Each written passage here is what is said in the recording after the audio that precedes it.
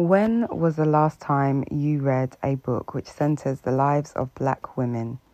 One of the ways we love to nourish our minds is through a good book, taking the time to indulge, learn, and reflect.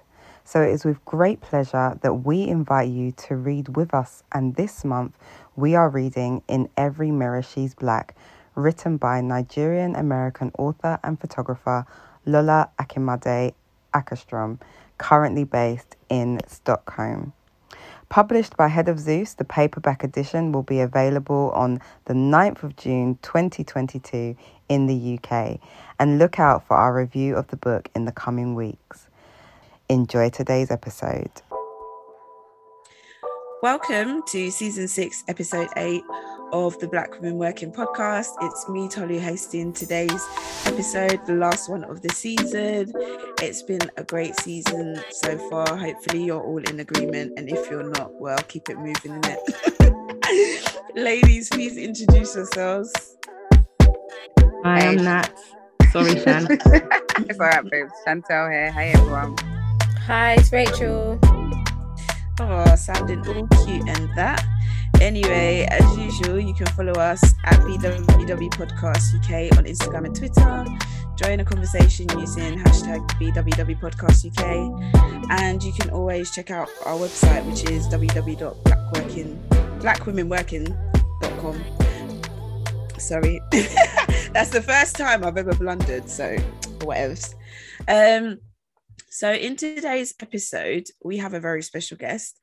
She's a friend, a fellow University of Birmingham alumni. We actually did the same course, but just a year apart. It was English. She's a heavyweight in the game of this particular topic that we're discussing today, with at least a decade of experience. And I just thought she was a perfect guest for what we're discussing today, because she's someone that did the very traditional route with this career path, and so can speak to what that experience is like. As far as I'm concerned, she's probably one of the key kind of Black British figures in this particular sector, multi-talented and diverse professional who has worked for some of the country's biggest broadcasters, such as ITV, where she was a producer. She's presented for London Live as well. She's written for publications such as The Independent, Stylist Magazine, The Metro, and many more, and is currently a news feature producer at Good Morning Britain. Can we get some, scroll? Hey, Hey. click. Welcome. Yeah. Thank you. Jeez, that intro is crazy. I'm not finished yet. Hold on.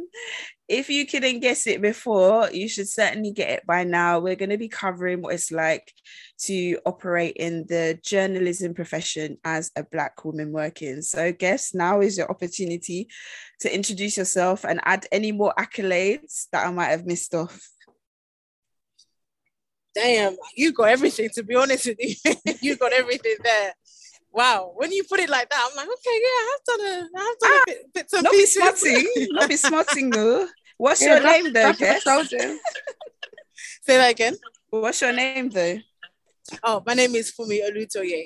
There you go. Remember that name, man, because for me personally, when it comes to like Black women in journalism, you have your Gillian, no, she's not Anderson. I can't remember her surname now. She's a broadcaster and presenter. You also have Charlene White, but you guys are so few and far between, and you're definitely moving up into that kind of position for me in terms of your experiences and where you've been. So yeah, no need to downplay anything at all, because you put the work in and it's really kind of manifesting for you. So without further ado, we're kind of going to get into the subject matter of this particular episode, and the first question I'm going to throw is actually to the rest of the BWW team. It's so hard to say sometimes.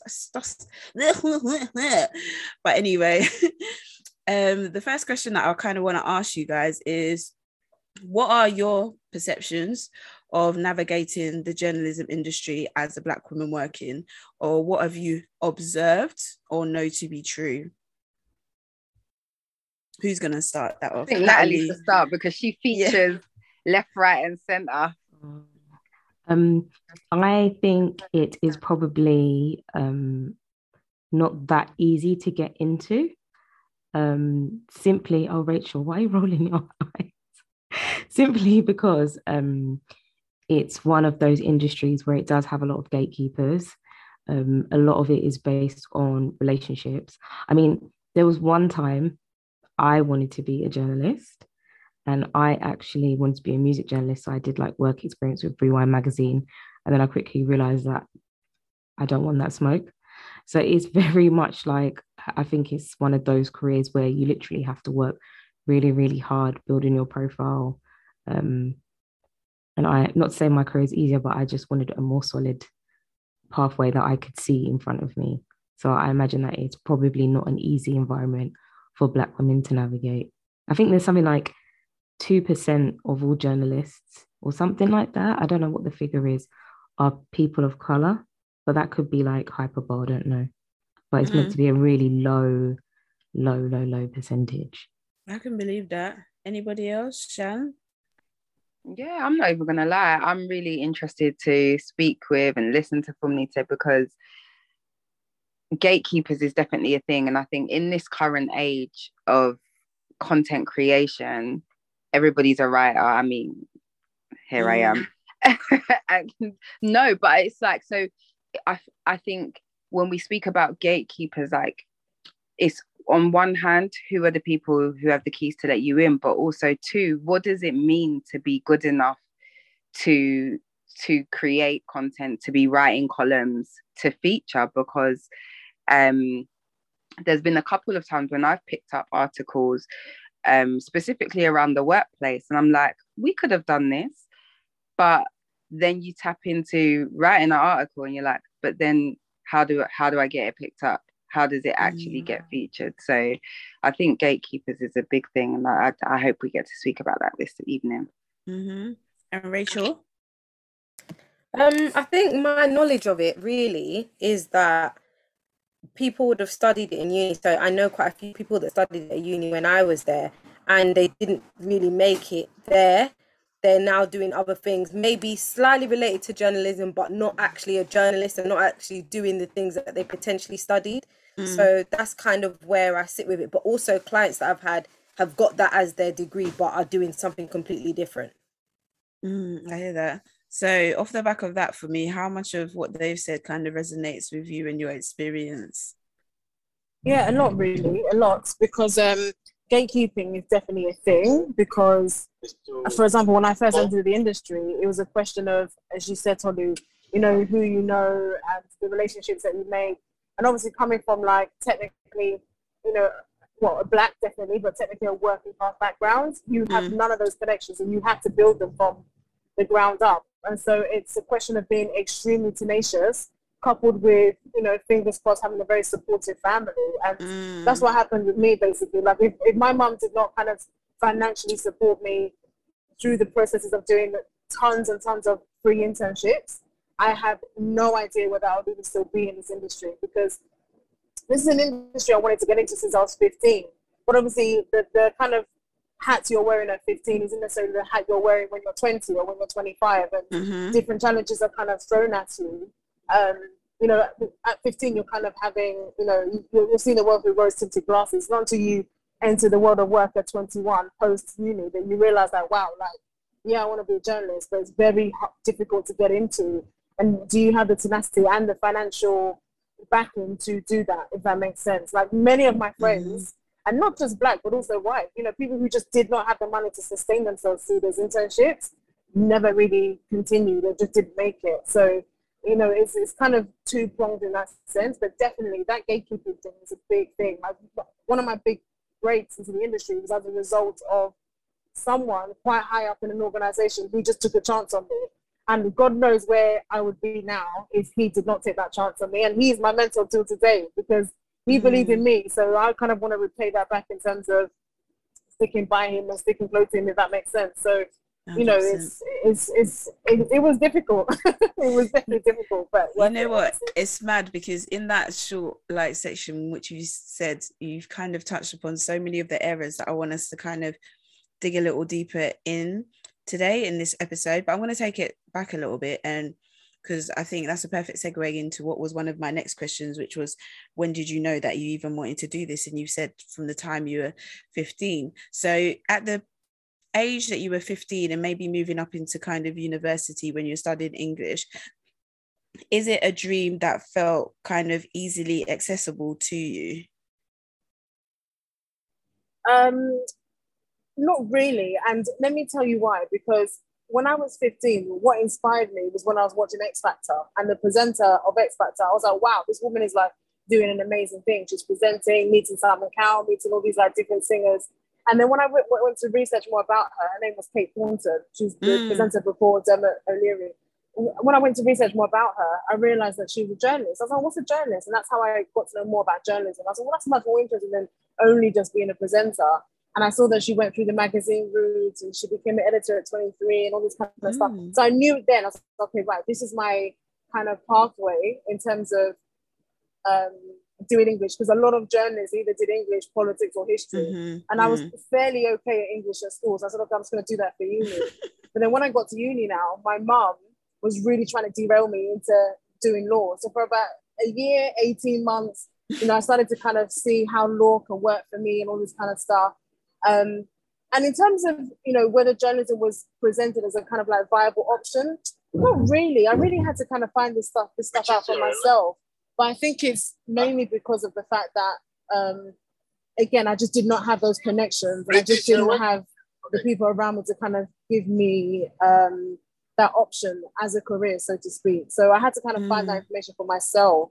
But, you know, it's one of those things where I think that the biggest kind of, I guess, threat to me choosing journalism that early in my career was the fact that my mum was really pushing me into law. So I hear that. So just to go into your journey a little bit further, I believe that after you kind of graduated from uni, you went to journalism school. Is that correct? And what was that kind of like? And would you say that was something that was really beneficial to your career and that you're really kind of glad that you went through?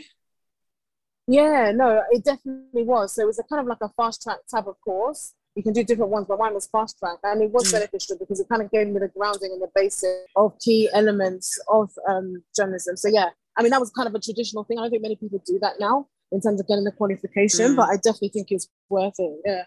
Yeah. What made it particularly useful to you, and which one did you do? I did the NCTJ, which is the National Council Training of Journalists kind of diploma into multimedia journalism. And the things that they teach are things like media law, how to court report, shorthand, which is the kind of squiggly lines that make no sense, but only to people like journalists. They taught us things like just how to like write a news story, just very basic things like that, really, which, you know, obviously you can learn on the job, but I think this was just kind of like a fast way of doing it, basically. Yeah, I mean, to me, that sounds like actually quite key and critical kind of information for people, especially, I guess, at the time that you're doing it, which was circa probably, I don't know, 2010, 2011. Social media hadn't really popped off like it had. And I guess there wasn't a YouTube video necessarily for that. And I do think the approach to journalism these days is a little bit different. Basically, if you have a Twitter account, you're practically a journalist. And I know journalists really hate that. I know people such as yourselves absolutely hate that, because it's like, where's the fact checking? Like, why are you just saying things anyhow? But it's just testament to how far the world has kind of come along in that respect, which we're going to touch on in a little bit more detail later. But moving forward, I kind of wanted to ask maybe some more challenging questions. And by that, I mean questions that probably speak to maybe the difficulty and perhaps uncomfortable challenges that you faced on this career path, particularly as a Black woman in journalism. Now, you've spoken about how your mum was a key factor in supporting you in terms of enabling you to be able to do the internships, the free internships, but there was a point where it kind of got, even for her, like, this is enough now, like go and do something solid, like go and do law. So I guess one of the questions that I wanted to ask you was, aside from kind of encountering that within your family, like, have you ever been in a position where you were the only person who believed that you would be successful in that career path or should be pursuing it? And how did you kind of like shut out kind of all the naysayers or people be like, oh, what are you doing that for? Do you really think you're gonna, get anywhere with that? Like, how did you manage that internally? You know what? I never really had any kind of doubt amongst friends. I think your friends are very kind of almost a bit more supportive than family are, because I guess in their own way, they're all trying to find, their feet in their careers. But yeah, definitely in terms of family. Have you ever kind of had any experiences on this journey though that have made you toy with the idea of like giving up journalism altogether? Like, and how did you kind of move past that? Yeah, many times. And if I'm honest with you, it's mainly been financial, because again, when you're 15, you don't really think about, financially how is this going to work for you? Is it viable? Can you pay the bills? All this kind of stuff. So many times, trust me, many times, I'm like, you know what? I'm packing this in and I'm going to go and be an investment banker or something like that, So, but never in terms of, do I like the job? I've always liked the job and enjoyed what I've done. It doesn't necessarily even feel like work. But yeah, no, definitely in terms of just how it pushes over into your personal life, in terms of, the hours that you do, that sort of thing. But yeah, many times. So what kind of keeps you pushing through all of that then? You know what? It almost feels like, and I don't want to sound too deep, but it kind of feels almost like a bit of a calling, because I know the power the media has, and we have to be grateful for that power, so to speak, but we also have to be very careful the way we use it, because we know how much we can influence people, whether deliberately or, inadvertently. So when you bear that in mind, it makes you grateful for the position that you're in. I guess another question I wanted to ask is like, what have been some of your most challenging personal moments in this, which kind of leads on from what you said, but has there ever been, I don't know, something that happened either with an interview or article or people that you were dealing with that was just really extremely challenging? I would probably say about Grenfell. I was down on the day to do like an art gallery type of story. And then my producer called me and said, oh, we're going to send you to West London. And I said, what's happening? And she said, there's been a massive fire. I said, really? She goes, yeah, it's like massive. Switch on the TV. So I switched on Sky News. And I saw how bad it was. I thought, oh my God. And at the time, I was living in a very big apartment block. And I went to the top of the building. And I was living in Brixton at the time. I could see the smoke from there. So I knew, I was like, oh my God, this story is huge. I don't know how huge it's going to be until I get there, but I can see that it's big. So when I got there, people were like wailing in the street, not understanding where their loved ones are, so much confusion. And, you're there to tell the story, because I was a reporter at the time. But at the same time, you can't help but feel the human emotion. And it was very, very tough to deal with that. And that's the first day I've actually cried during a story. Wow. Like in terms of like the support that you get for that, like do they provide support within your workplace for that? Do they provide counseling, or is it kind of just one of those things that you're expected to kind of deal with because it's part of the job? You know what? I think it really does depend on who you work for, because at the time I was with London Live and there wasn't really, if I'm honest. But, where I am now at ITV, very much so. I mean, throughout this Ukraine stuff, they've been constantly asking us, are you guys okay? If anyone wants to talk to us, there's like a 24-hour helpline, all this kind of stuff. So I think it just depends on the broadcaster you're working for. Well, I'm glad to hear that those infrastructures are in place, because I think it's important. So I'm going to throw this next question out to the team again. Like, in terms of what support do you think that Black women need to be able to thrive in this industry, especially off the back of what Funmi's kind of said in their experiences? First, from an internal angle of, having that self-belief, determination and hard work. But secondly, in terms of, navigating the politics that clearly exist, like we've mentioned gatekeeping before, and breaking down barriers. Like, what would you kind of say are the key kind of characteristics that Black women probably need to thrive in this industry? I think and Funmi, please chime in. I think it's about firstly just being Black. Like the very fact that when Fumi said, oh, this feels like a calling, what I love about the media more and more now is that we can see ourselves and we can be ourselves. And actually, even the whole premise of this podcast and much of the work that we do as individuals outside of podcast is about being our authentic selves and giving people like us a platform and sharing our narrative and our voices in the way that we would like to. And if I think about some of the people who are coming through at the moment, on all levels, I mean, namely at the moment, I think comes to mind is Candice Braithwaite, for example. And she's just totally in her own skin herself, however it comes, whatever it is, this is who she is. And I think authenticity and believing that authenticity is okay is, I would say, a key feature for me. We've definitely moved like respectfully, and I definitely respect them, the likes of Margaret Bugsby, Moira Stewart. Like, I think when we saw them coming through, even in male perspective, Trevor, we still sort of saw like Sir Trevor Phillips, sorry, respect. We saw like this whole idea of what it means to be a newscaster in the realm of what newscasters have looked like, as opposed to this is my dream and this is who I am and this is what I'm coming through as. So I think just being a Black woman in that industry, in your being, is important. What about you guys, Rachel and Nats? What do you think in that respect?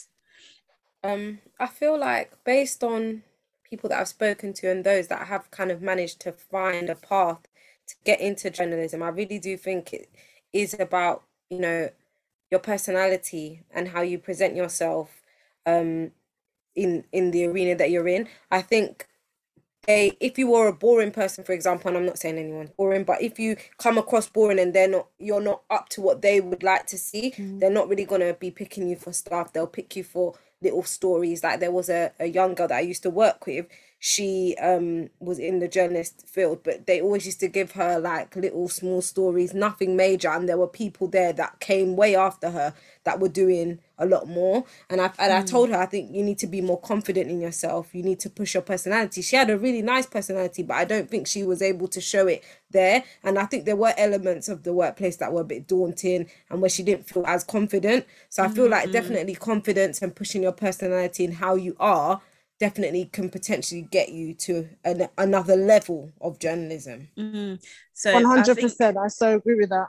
Sorry yeah, to cut in. like... I was going to say, I definitely agree with that. Imposter syndrome is a big thing for Black people in general, but definitely in the media industry. Like, I still suffer with that today. Believe me. It's only like maybe in the last 18 months, I'd say, that maybe I'm only just getting over that. But yeah. And that's crazy because you've been doing this for almost like 10 years. But yeah, speak to what Rachel said is basically charisma. You've got to have that, because nobody just wants to see someone deadpan reporting. I mean, there is a place and a space for that actually in certain broadcasters and reporting certain things. But if it's I don't know, news on the ground, I'm trying to think of some of my favorite reporters, but they're not coming to mind. You want someone who's going to give you that information in a way that is just totally enthralls and captivates you. So if your personality is a bit like a wet blanket or the confidence isn't there, then yeah, that's going to act as a detriment to your career more so than in other sector, any other sector. And that's what do you think? I mean, I think it's difficult to have a deadpan personality in any sector, especially as a Black person. Even doing something as boring as being a lawyer, like you do need to have charisma. As a Black person, that's the key thing there. Yeah, no, but as a person in general, like.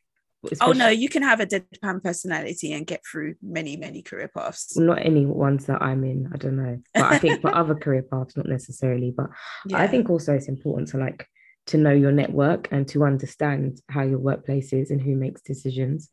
Because a lot of the time, I think maybe it's possibly part of imposter syndrome, but we're literally just looking like right ahead of us or right above us. And we don't really take time to fully understand the different relationships at play and who holds influence where.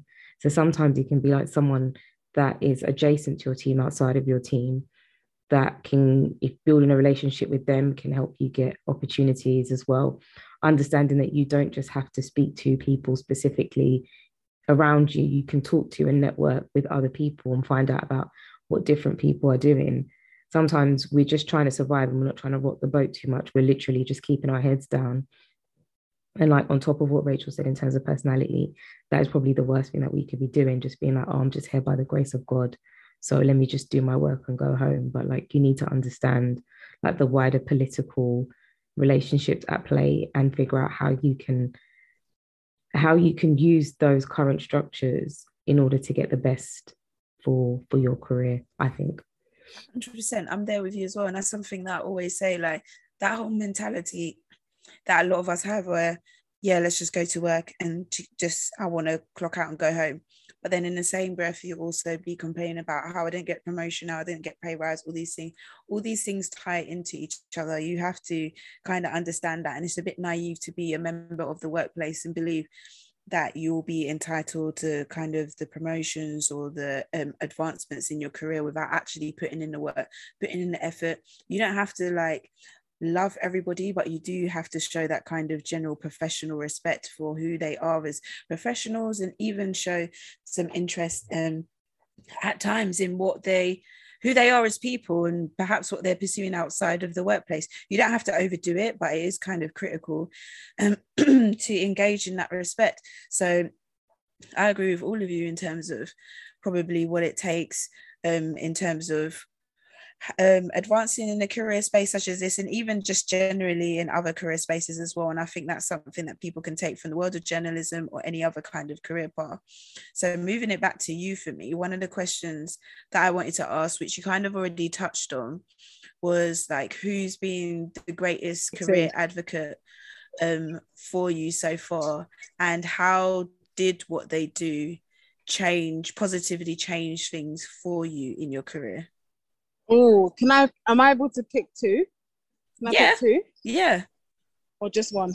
No, okay. You can have two. So the first one was, okay, great. My first one was a guy called Pete Meikle, who at the time, when I first knew him, he's my mentor now, he was news editor at Good Morning Britain, which at the time was called Daybreak. And so basically I had applied for ITV News traineeship. And basically that was like basically just being a trainee, and you become ITV News' baby essentially. And they only take at the time was I think somewhere between 8 or 9 people a year. But on that particular year, they only took 4 of us. And so basically you have to do like an assessment day, and they watch you the whole day, and you do tests and you do this, you do that. And at the very end of the day, after the massive interview that you do with a 3-panel interview, all the heads of news from across the country come together and kind of discuss who to choose. So he had told me, because I did get the traineeship in the end, but he had told me that in that room, they were kind of bouncing between me and another girl who I think went to like Oxbridge or something. And he was one of the people that kind of spoke up and said, no, like we can't keep going for the same type of person. Let's take a chance on this girl. And he told me that about a year or 2 later. So he's always kind of championed me from that get-go. But even now, like when I have career decisions, I go to him and ask him, because he's been in the game for like 20, 30 years.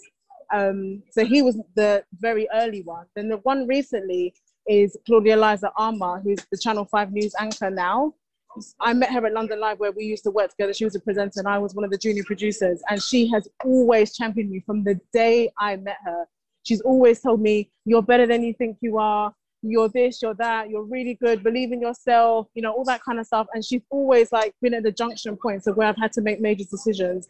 She's always been kind of like a soundboard for me, always been someone that I can go to and just kind of, you know, just, I guess, tussle with ideas. For example, when she's also not afraid to kind of tell me, no, for me, that's a crap idea, think about this. I mean, she doesn't say it in that way. She's very gentle. If anyone knows Claudia Eliza, she's a very gentle soul. So she'll tell me in a gentle way, but she'll tell me nonetheless that, you know, think along these lines rather than these lines. So those two definitely have been my big. As you mentioned, Claudia, we speak about like sisterhood at in the workplace really often. You know, this season we've even spoken about what does it mean for Black women to bring in other Black women. What would you say sisterhood looks like in your industry? That's very interesting. Very, very interesting. I think, because from what I can see, sisterhood in the social media, like realm of things is very apparent and very strong. But in the traditional media, because there's so few of us, I feel like it's almost just establishing. It's only just establishing now. But for me, if I was to kind of create a new sisterhood circle for, you know, new journalists coming up, it'd be very much along the lines of mentorship. Because I think mentorship, no matter what industry you're in, is very, very key. Because it will save you a lot of drama. It will save you a lot of bad mistakes, because these mentors are mentoring you.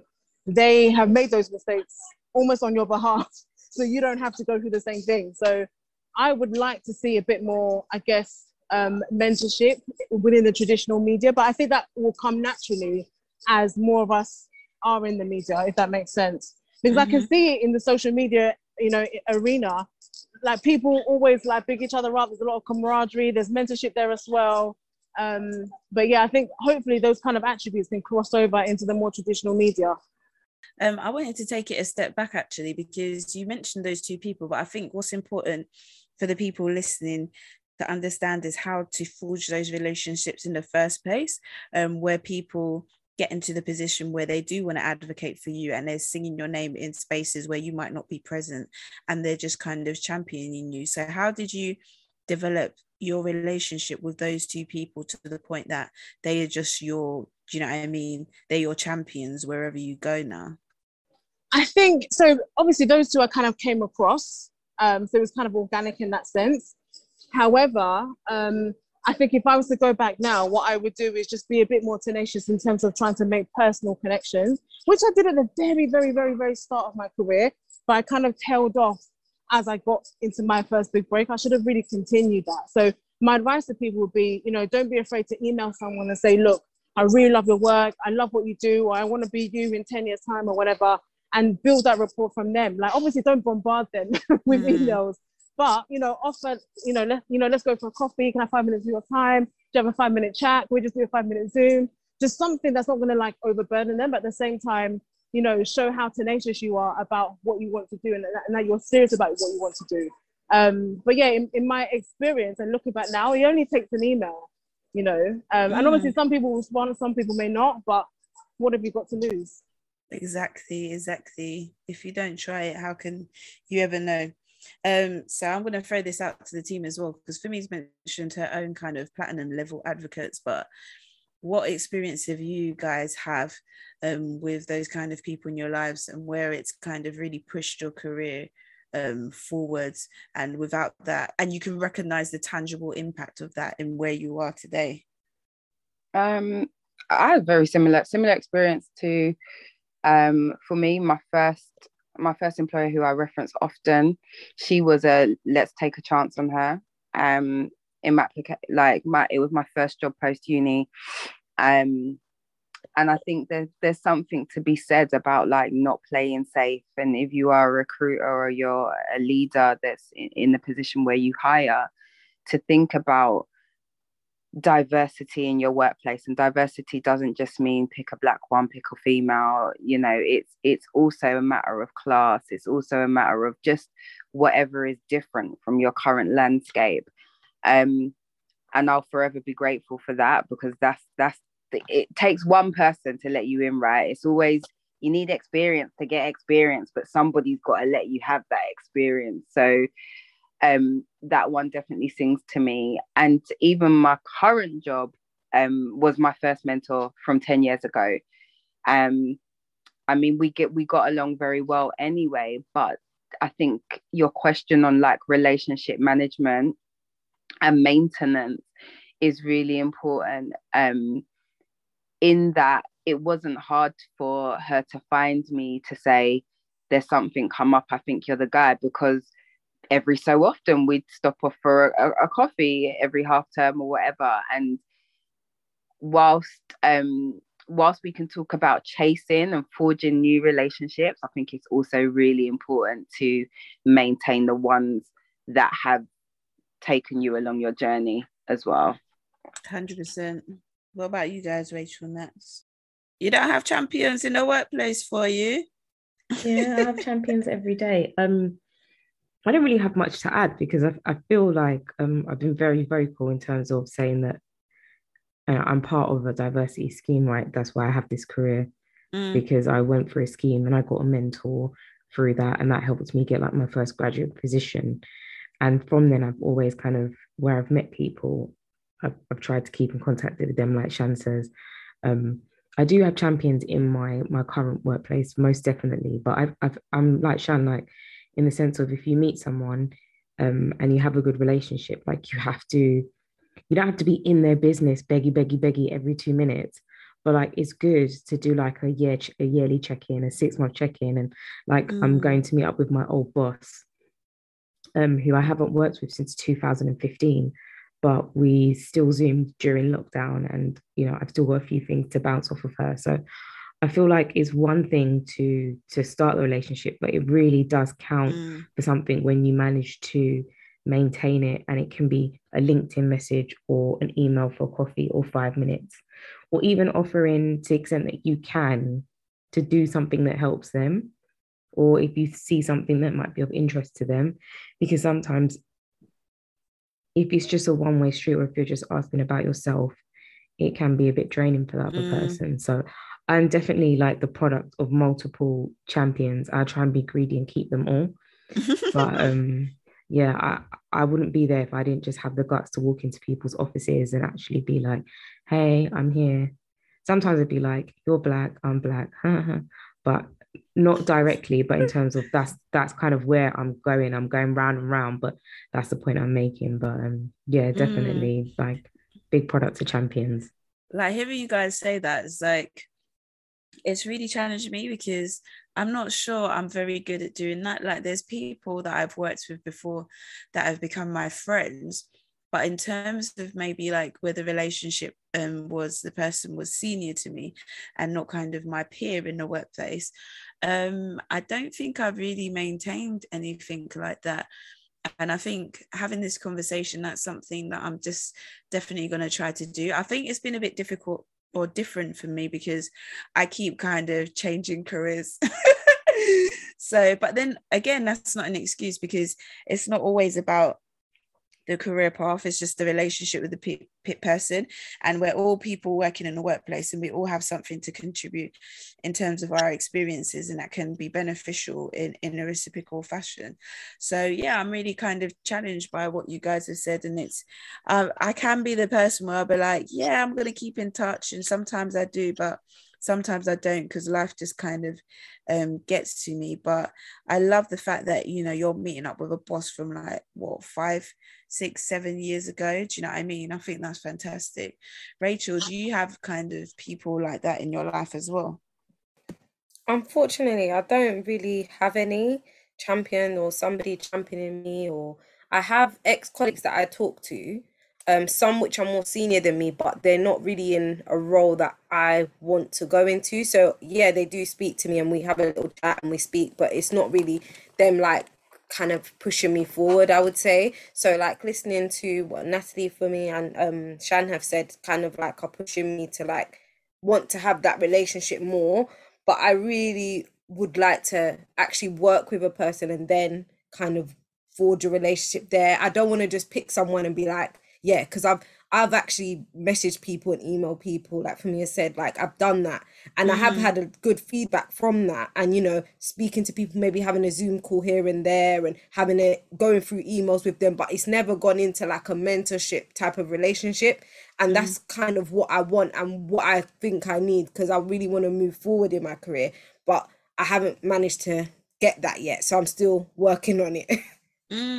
It's funny because I think in certain workplaces I've had that kind of relationship with people within the workplace, but for me it's just the maintaining it past moving on from the workplace. Like I definitely do have champions in the workplace, people who sing my praises, so to speak, when I'm not there, and then somebody else tells me, oh, so and so said this, and I'm like, oh really? And in my head I'm like, that's why you can never move mad. Listen, like, do you know what I mean? This is what I was going to say as well. Like, I think there's also something about like believing in your own source and being consistent. So if we take the podcast, for example, as we're speaking about champions, like I can't name them all, but I can definitely name the titles. If we think about some of the exposure we've had from national platforms, whether that's the BBC or Stylist or Times, or, you know, even Sheffield University tweeted and said they'd put us on their reading list.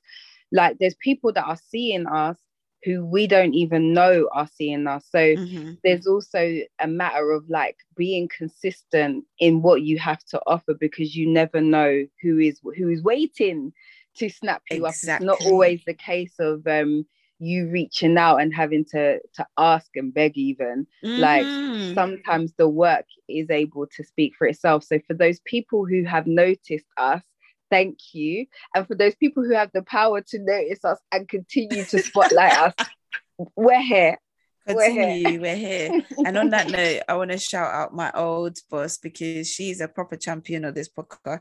She posted it on her LinkedIn, told people in the workplace, and somebody in the workplace then emailed me and said, I listened to one episode, it was really good. And I was like, swear down, yeah, all right, thank you.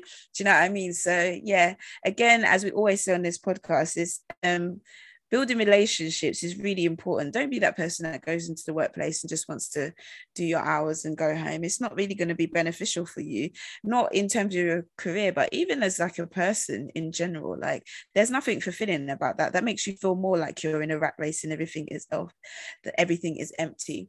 But before I go down a digression, I want to take it back to you, for me, because I wanted to ask you, because you've worked and you still continue to work across lots of different work streams of journalism, but do you have a particular preference?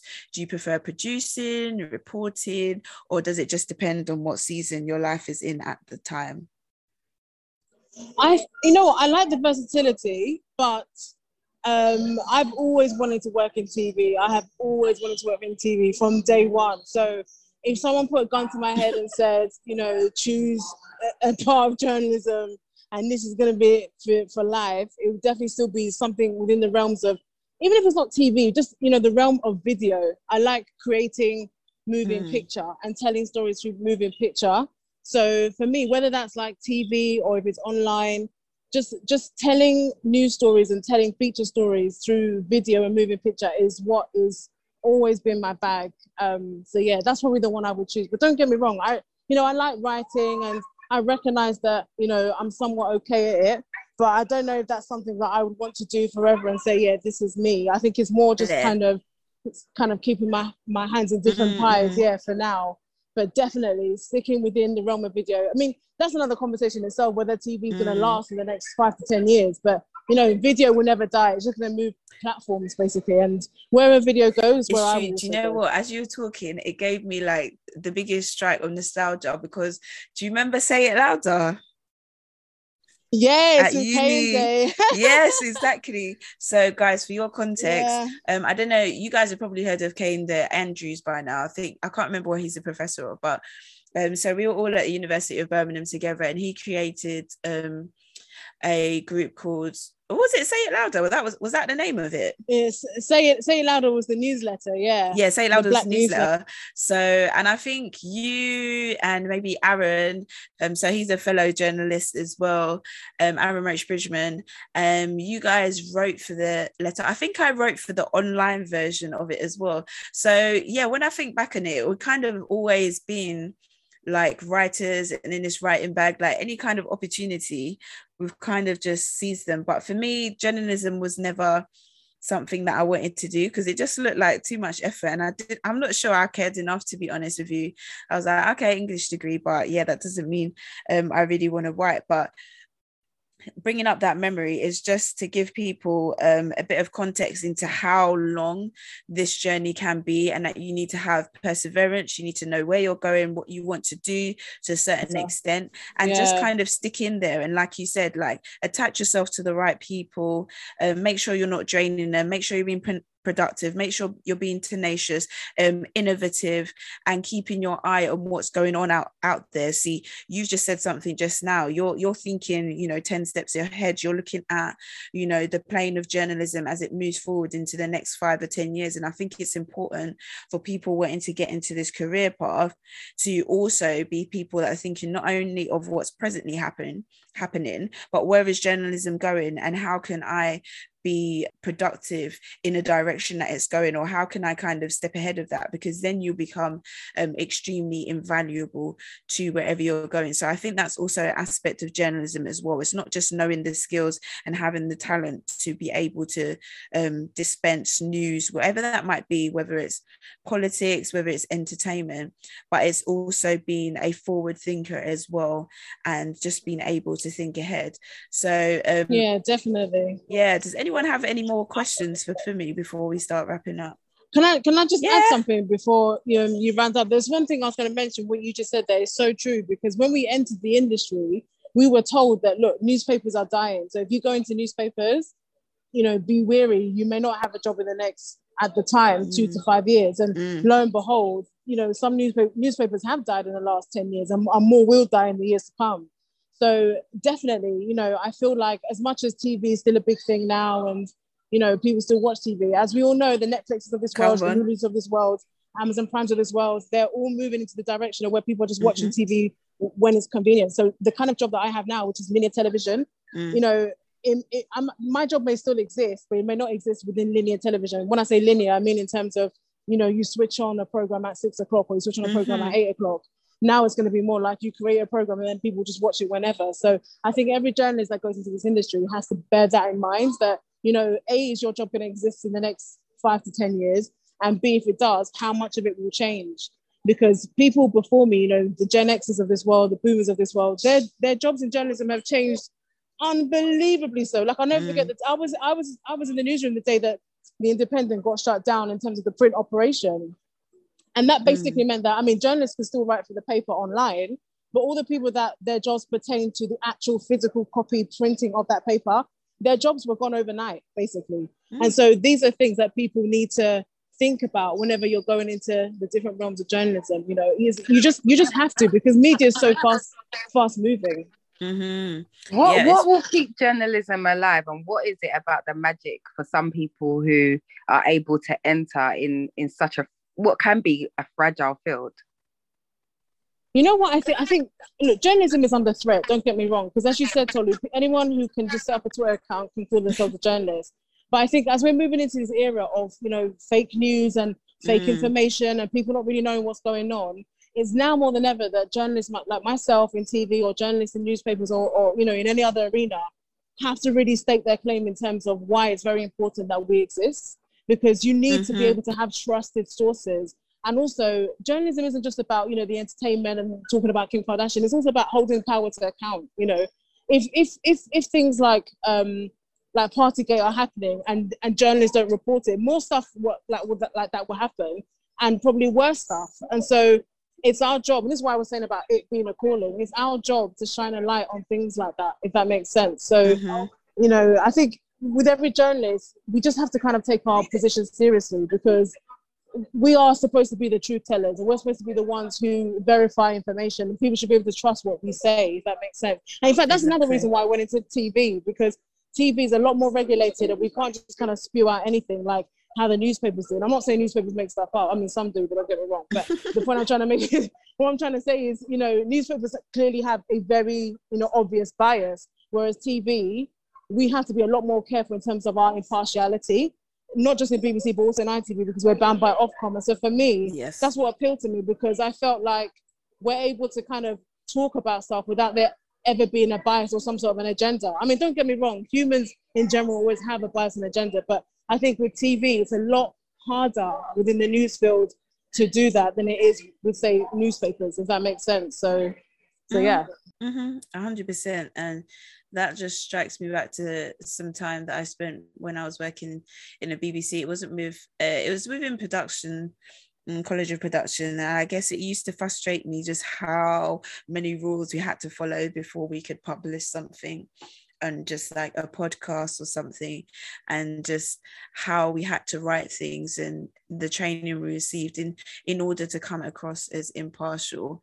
But it's really key, and that's the reason why that particular broadcaster is one of the most trusted in the world. I don't know if that's still the case now, but it's really important, the work that journalists do. But the moment any of you kind of compromise that, or any kind of falsity enters the narrative, then that's going to be a really scary time, because people use the work of journalists to get comfort, to be honest with you, and assurance, especially when things like the situation that's happening are occurring around the world. We want the news that is telling us the truth about what is occurring, and if for any reason it's exposed to be that it's biased or other people are impacting that, then that can really actually shake the foundations of the earth. Not to be dramatic, but I really believe that. So as we round up this episode, I think for me it'd be good if you could summarize just maybe like maybe 3 to 5 points or top tips for anyone wanting to get into journalism or already within journalism, as to how they can kind of not only advance their career but also be valuable in terms of what they're offering as a journalist, wherever they might be. Okay, yeah, sure. I think one of the main things I would say that I wish someone said to me back when I was 15 is be absolutely sure that this is something that you want to do, because journalism isn't one of those careers where you switch off at 5 o'clock or you switch off at 6 o'clock or you start at 9. No, you know, there's a real element of it taking over your life, and you have to be okay with that, because that's the nature of the job, because increasingly so news never sleeps, and so you need to be absolutely sure that this is something that you are okay with that happening. Number two, I'd also say think a lot about the finances as well, because journalism, as I said, takes over your life, but it also doesn't recompense well. I think the recompense is the fact that you enjoy your job, because I think, like I said earlier, I don't necessarily feel like this is work for me. I don't dread Monday mornings like other people do, but at the same time, maybe those people get paid a lot more because they do dread Monday mornings. Does that make sense? So I think also just be mindful of that as well. Another thing I'd probably mention is about being tenacious. Never lose your tenacity, never lose your outgoingness, and even if you're an introvert, try your best to be outgoing, because in this industry you're not going to survive if you're constantly an introvert. It doesn't work that way. You have to be outgoing, you have to be networking, you have to always be constantly meeting people, always constantly building your contacts book. Your contacts book today should not be the same contacts book tomorrow. The more people you know, the better. I never burn a bridge. Like, one of the things I always tell people is I don't burn bridges with any of my ex-boyfriends, because I never know who they might know. No, I'm serious. I'm so serious. I never burn a bridge with anybody, because you never know who that person may know in whatever story. Does that make sense? So never burn a bridge with anybody. Always keep in contact with everyone. Even if it's a thing where you haven't spoken to them in like 2-3 years, it doesn't matter. Just still have their numbers. Make sure it's update, or have their email, or have their Facebook, or have their whatever social media handle. So a big contact book is a huge thing. And also definitely get mentors. Mentors, I think, are very, very important, because as I said earlier, it will help you to not make the same mistakes that people have done before you. You know, experience is a good teacher, but the best teacher is to learn from other people's experience. Does that make sense? You don't want to have to go through a lot of fire just to learn a lesson when someone else has been through that fire maybe 5 years before you. So get mentors as well. I think that's probably the key things I would say about just being tenacious, make sure you're sure, and just be okay with the fact that this is not just a job that switches off at 5. Like, you could be there at 10 o'clock, 11 o'clock. I used to do overnight shifts. You know, it's a 24-hour job, and you need to be 100% sure that you are okay with that.